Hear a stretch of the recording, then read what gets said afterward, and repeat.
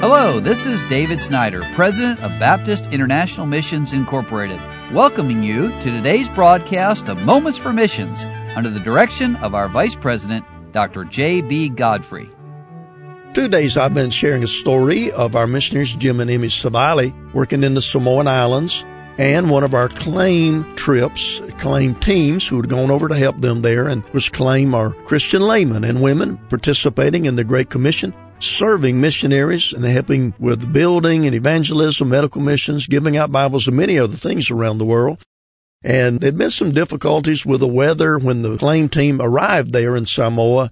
And then they had started to work, and then Phil Smith, who was heading up that team, accidentally cut across the top of his hand, severed 4 tendons and nicking a couple of bones, and had to have surgery there in Samoa. Now, let me come back and finish the story today.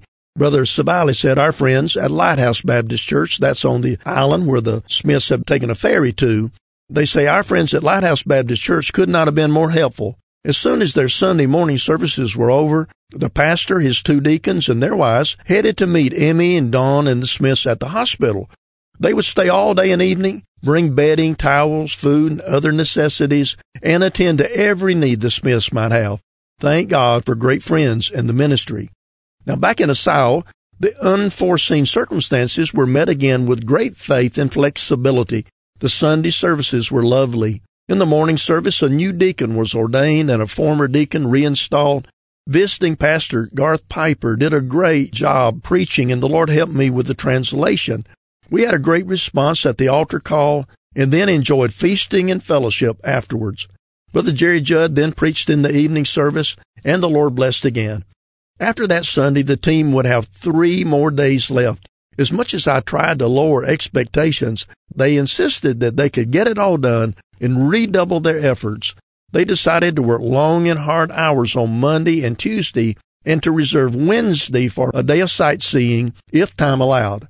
It turned out that they would need to work on Wednesday too until about 11 in the morning, but then we did get some time in for sightseeing. The highlights were swimming and snorkeling with the turtles and a visit to the market on the other side of the island.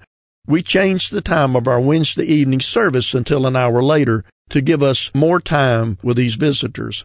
Pastor Garth preached in Phil Smith's place for that last service, and then we enjoyed a farewell fellowship afterwards. The next morning, we crossed back over to the main island, and the team flew out later that afternoon.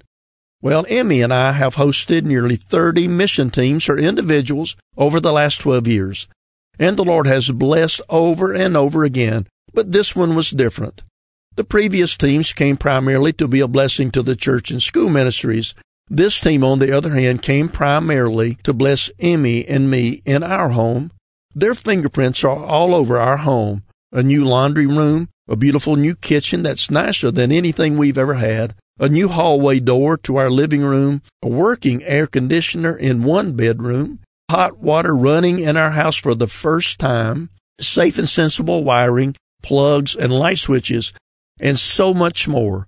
Of course, they were also a great blessing to the church and the school as they funded the construction of our new baptistry, preached the deacon ordination and other services, taught in the school, spoke in the chapel services and the ladies' meeting, and helped with some clerical tasks in the schools. So what a blessing it is when godly teams of American Christians go over to be with and assist the missionary family, and in this case, not just with the church ministry there, but helping the Savalis in their home with some much needed, and I would add much deserved, improvements and repairs on their own home. Thank God for what God's doing with the Savalis in Samoa.